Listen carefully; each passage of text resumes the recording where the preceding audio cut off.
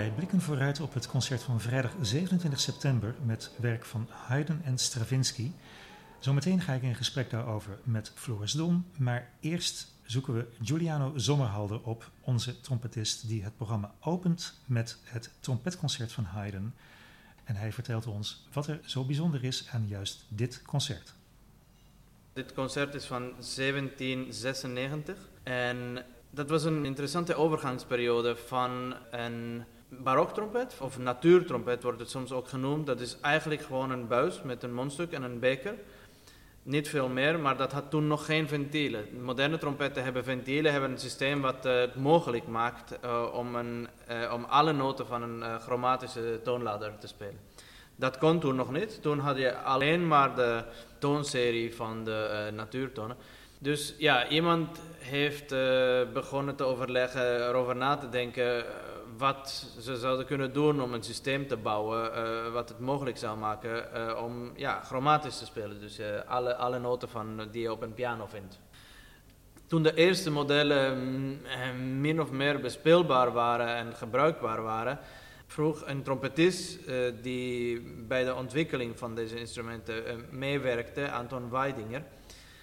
Die had contact tot Haydn en hij vroeg hem om een stuk te schrijven om dit nieuwe chromatische instrument aan het publiek voor te stellen. Dus eigenlijk is het trompetconcert van Haydn op maat geschreven voor een nieuw instrument wat daarvoor niet bestond. En dat is wat het stuk eigenlijk zo bijzonder maakt. En het genie van Haydn was dan ook een grote geluksmoment, want hij begreep het concept, hij begreep het idee heel goed. En ik vind Haydn durft heel veel en hij heeft heel veel humor in zijn manier van schrijven. Dat zien we precies ook in het trompetconcert. Dat hij echt ook grapjes inbouwt in zijn muziek. Meestal was het zo dat je het solo-instrument in het orkest niet verdubbelde om te voorkomen dat de kleuren zich mengden. Maar in dit geval heeft hij voor de orkesttrompetisten dus de oude manier van schrijven. Dus alleen met noten die in de boventoonserie mogelijk waren. En de solist op een chromatisch instrument. Het stuk begint nog ouderwets voor allebei. En de solist en de orkesttrompetist. De orkesttrompetisten spelen dit. En de solotrompetist antwoordt met... Dit wordt het... En dat wordt nog een keer herhaald. Dus dat is eigenlijk niks nieuws vergeleken met wat voor dit stuk bestond in de muziekwereld. Dat is wel een grap, want het publiek zou verwachten... ik ga nu naar de nieuwe chromatische trompet luisteren, een nieuwe ontwikkeling. En het eerste wat ze horen is niks nieuws. Daarna komt eindelijk het magische moment als de trompet na de openingstoetie met het hoofdthema inzet. En dat gaat zo.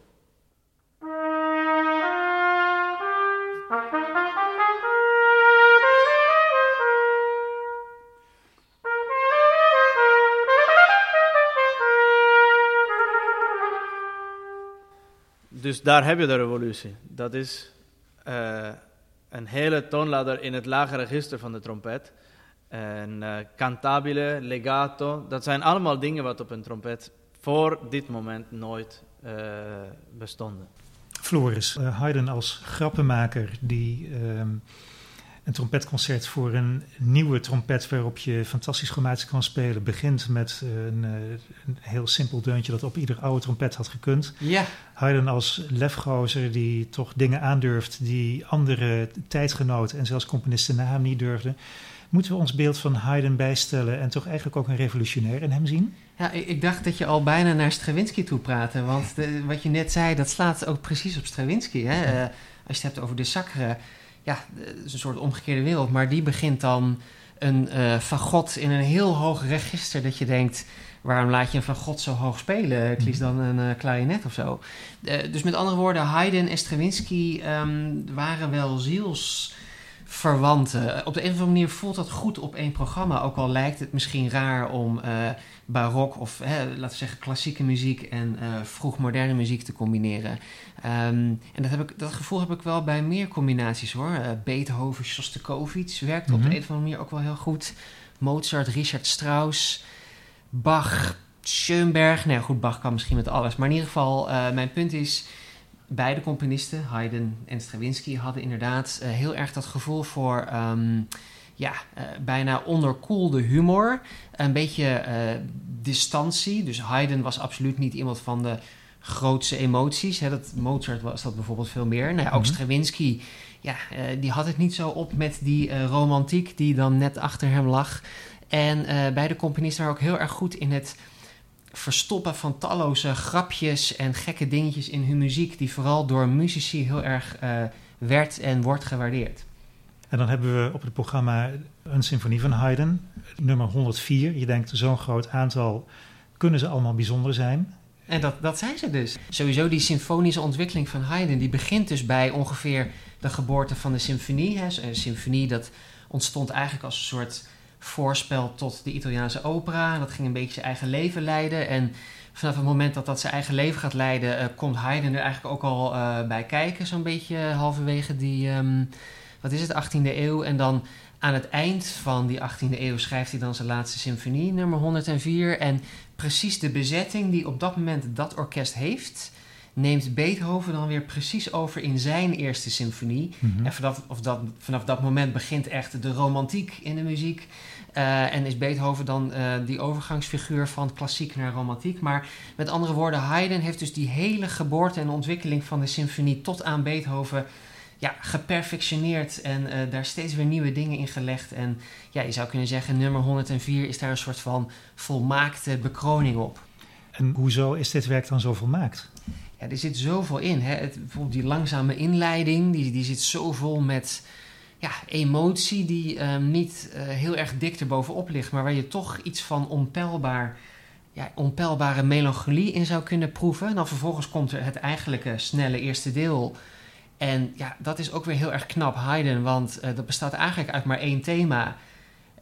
Maar Haydn doet net alsof er ook nog een tweede thema is in een andere toonsoort dat er dan weer mee contrasteert. Nou, met andere woorden, hij met de meest kleine bouwsteentjes maakt hij zo'n heel groot deel. Er zit alles in. De finale bestaat uit prachtige volksmelodieën. Tussendoor nog een prachtig langzaam deel dat toch eigenlijk geen langzaam deel is. Allemaal grapjes in het scherzo. Grenzeloos. De symfonie staat officieel in de toonsoort D groot. Je stelt je dan voor, dat is een koninklijke binnenkomer. Dat is misschien wel even aardig om te horen hoe Haydn eigenlijk dat moment van euforie uitstelt in die langzame inleiding. En je lang nog kan denken van, is het eigenlijk wel een majeursymfonie? Of? Het is heel spannend hoe hij dit begint, absoluut, ja.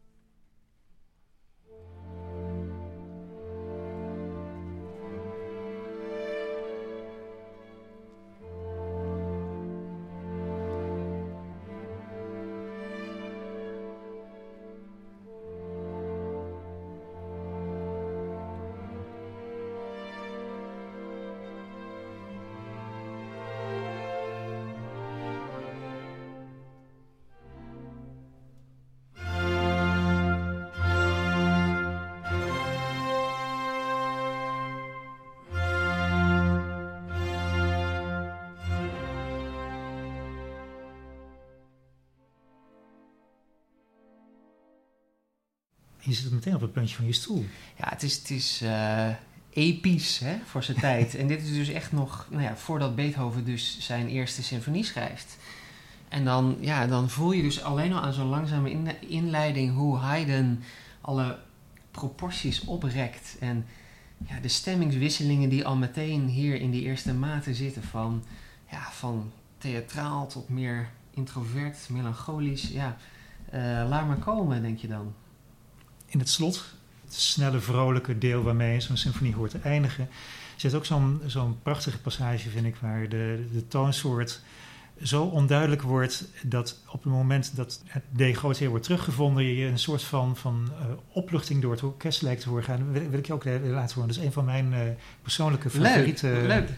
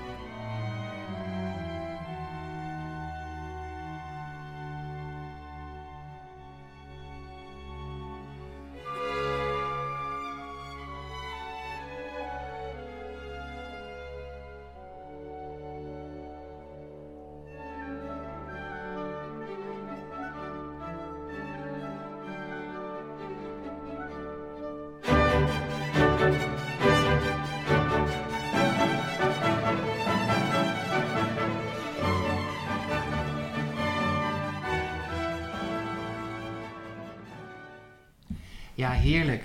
En wat een oprecht uitbundige muziek is het dan. Hè? Daar word je gewoon een gelukkiger mens van als je hier naar luistert.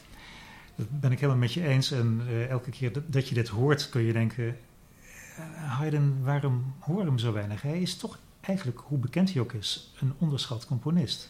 Ja, absoluut. Nou, wat ik al zei, het is, zoals hij wel vaak wordt genoemd, een composer's composer. Hè? Of iemand die echt gewaardeerd wordt door uitvoerend muzici, componisten. Hè? Simon Rattle noemde Haydn onlangs nog zijn favoriete componist. Kijk aan.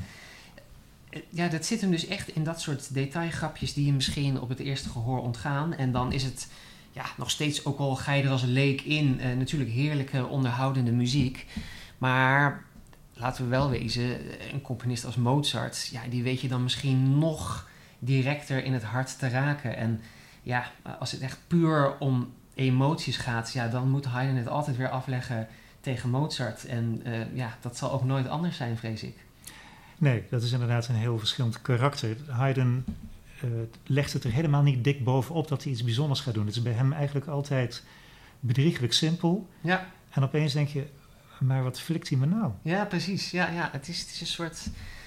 Ja, het heeft iets aristocratisch, hè? Zoals hij ook decennia lang dan op zo'n landgoed met een hoforkestje eindeloos kon experimenteren in een soort werkstadomgeving. En gewoon lekker met z'n allen een beetje weer iets nieuws uitproberen. Elke week weer een nieuw stuk.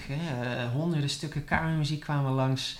Hij kreeg goed betaald, kon lekker een beetje zijn gang gaan. Ja, het heeft echt een beetje dat gevoel van iemand met heel veel talent en een relatief stabiel leven en dan maar gewoon lekker erop los experimenteren. Precies, die gelukkig ook een gezegende leeftijd bereikte, waardoor hij lekker lang kon door blijven gaan. Precies, en daar vind ik het ook heel erg leuk dat Lahav niet langer dan zijn tweede seizoen wacht met het uitvoeren van een Haydn-symfonie. En ik vermoed dat hij daar ontzettend goed in is. Dit is volgens mij de enige symfonie die hij tot nu toe heeft gedirigeerd, maar zo afgaande op wat hij überhaupt allemaal kan, denk ik dat ook Lahav ontzettend goed is in het naar boven brengen van de grapjes en het speelplezier. En ik weet van het orkest dat ze ook heel graag componisten als Mozart en Haydn spelen. Dat ontzettend leuk vinden, ook heel erg goed in zijn. Het is een ontzettend flexibel, stilistisch, fris, transparant orkest. En ik denk dat het gewoon een enorm feest wordt voor iedereen. Ja, en deze opname uit ons eigen archief, waar je ons orkest hoort onder leiding van Robin Tiziati, hoor je dat speelplezier en ook wel dat gevoel voor die klassieke bouw van Haydn helemaal naar voren komen. Zeker weten, ja. En dan is natuurlijk dat laatste deel, die dans, waar je een soort drone, een soort doedelzakachtige ondertoon in terug hoort. Ja, dat is dan natuurlijk weer een mooie opmaat naar de, wat minder subtiele, revolutionaire, hemelbestormende dansen van Stravinsky. Zeker, en wat dat betreft heb ik een aardig bruggetje voor je.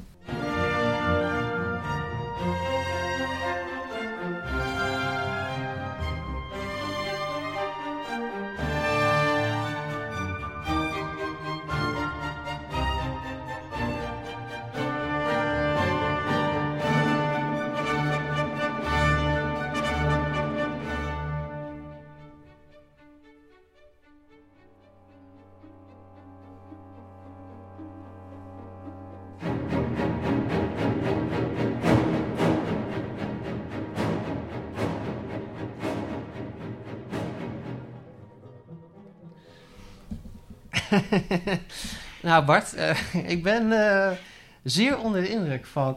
Ja, dit had Haydn zelf kunnen bedenken. Nou ja, het is natuurlijk een beetje een flauwe grap, maar wat mij toch wel opviel, dat ze laten allebei een soort van tikkende klok even horen. En dan, dan zet je hem gewoon een uur vooruit en dan tikt het weer door. Precies, en dan zit je net lekker als luisteraar in het ritme en dan word je door beide componisten even op subtiele wijze uit je ritmegevoel gegooid, want zo zijn ze wel. Ja, waar ik naartoe wil is het motorische, wat natuurlijk een enorme kwaliteit is van de Sacre. Ja, nee, absoluut. En waar Haydn nog een beetje voor de romantiek zich uitleefde, probeerde Stravinsky heel hard die hele romantiek dan weer overboord te kieperen en terug te gaan naar het pure ambacht. L'art pour l'art, de muziek verwijst alleen maar naar zichzelf, een beetje dat soort theorieën. En vooral niet zijn eigen autobiografie uitstorten in partituren.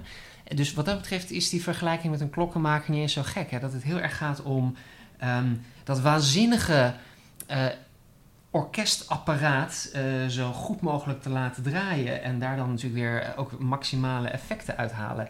Dus dat hebben beide componisten zeker met elkaar gemeen. En ja, zoals Stravinsky dat in zijn Sacre toepast. Nou ja, zo'n stuk is natuurlijk voor of na de Sacre echt helemaal nooit meer geschreven.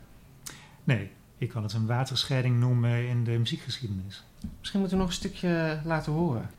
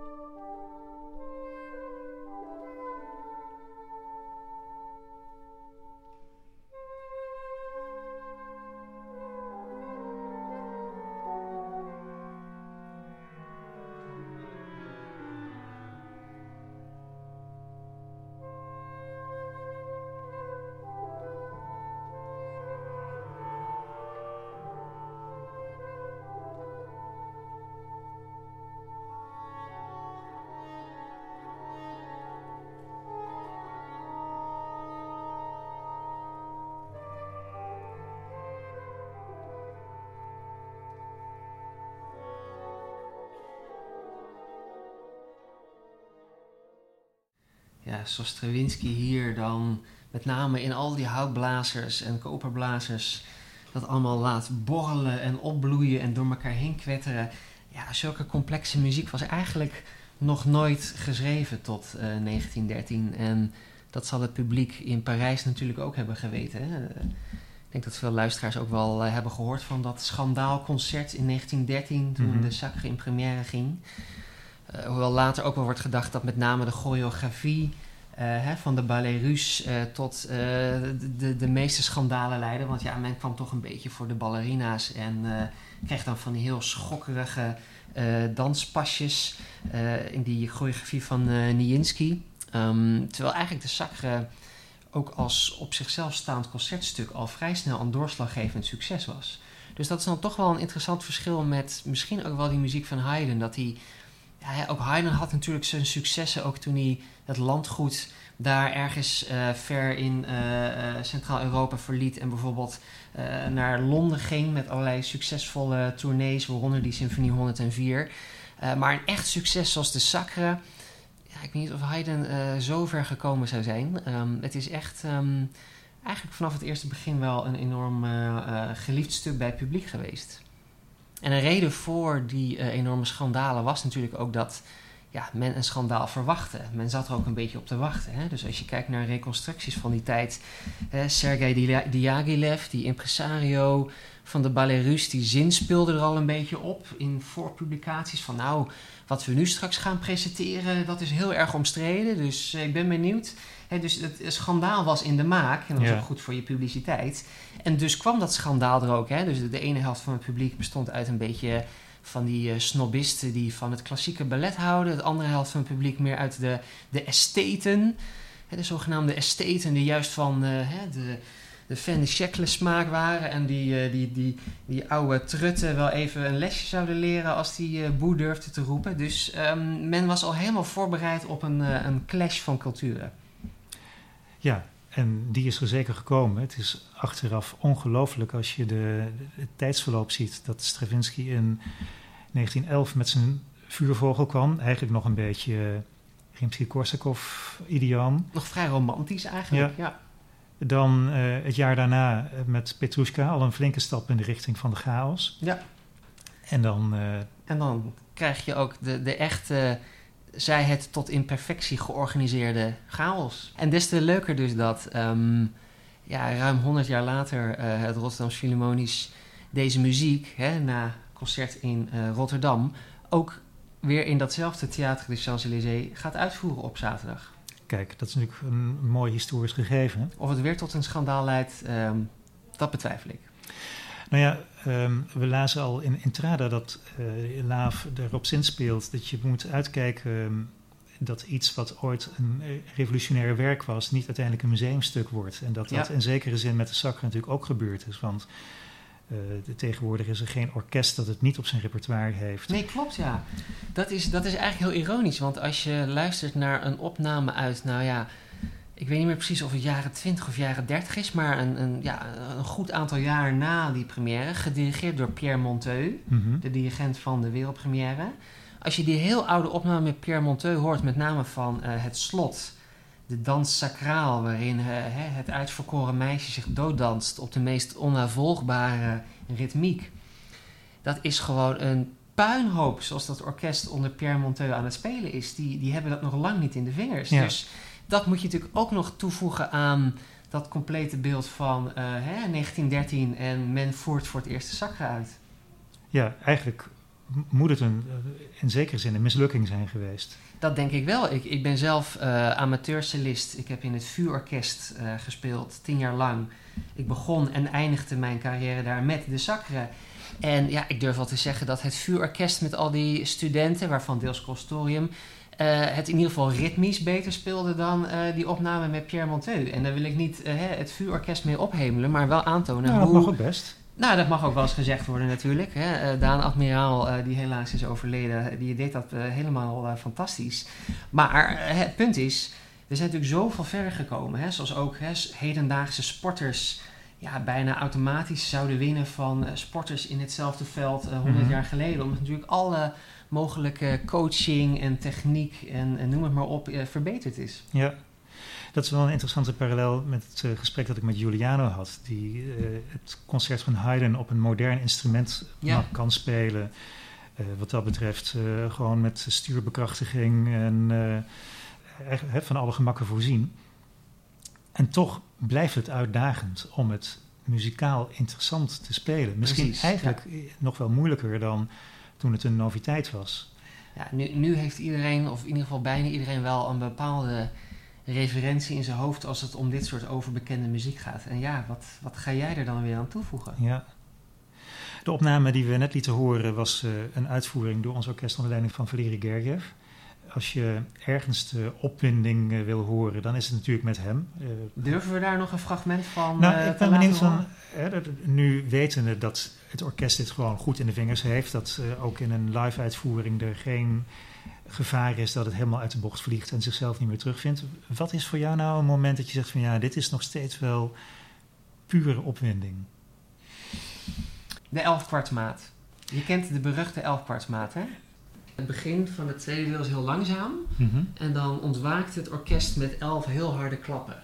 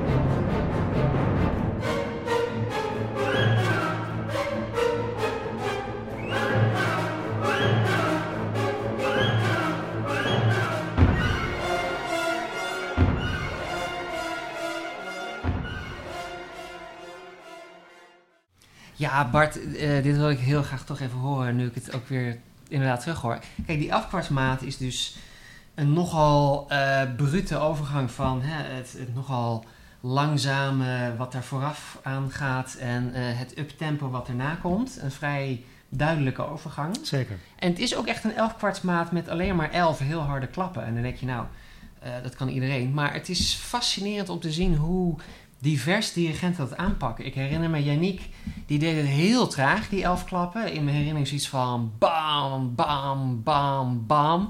Gergiev doet het 2 keer zo snel.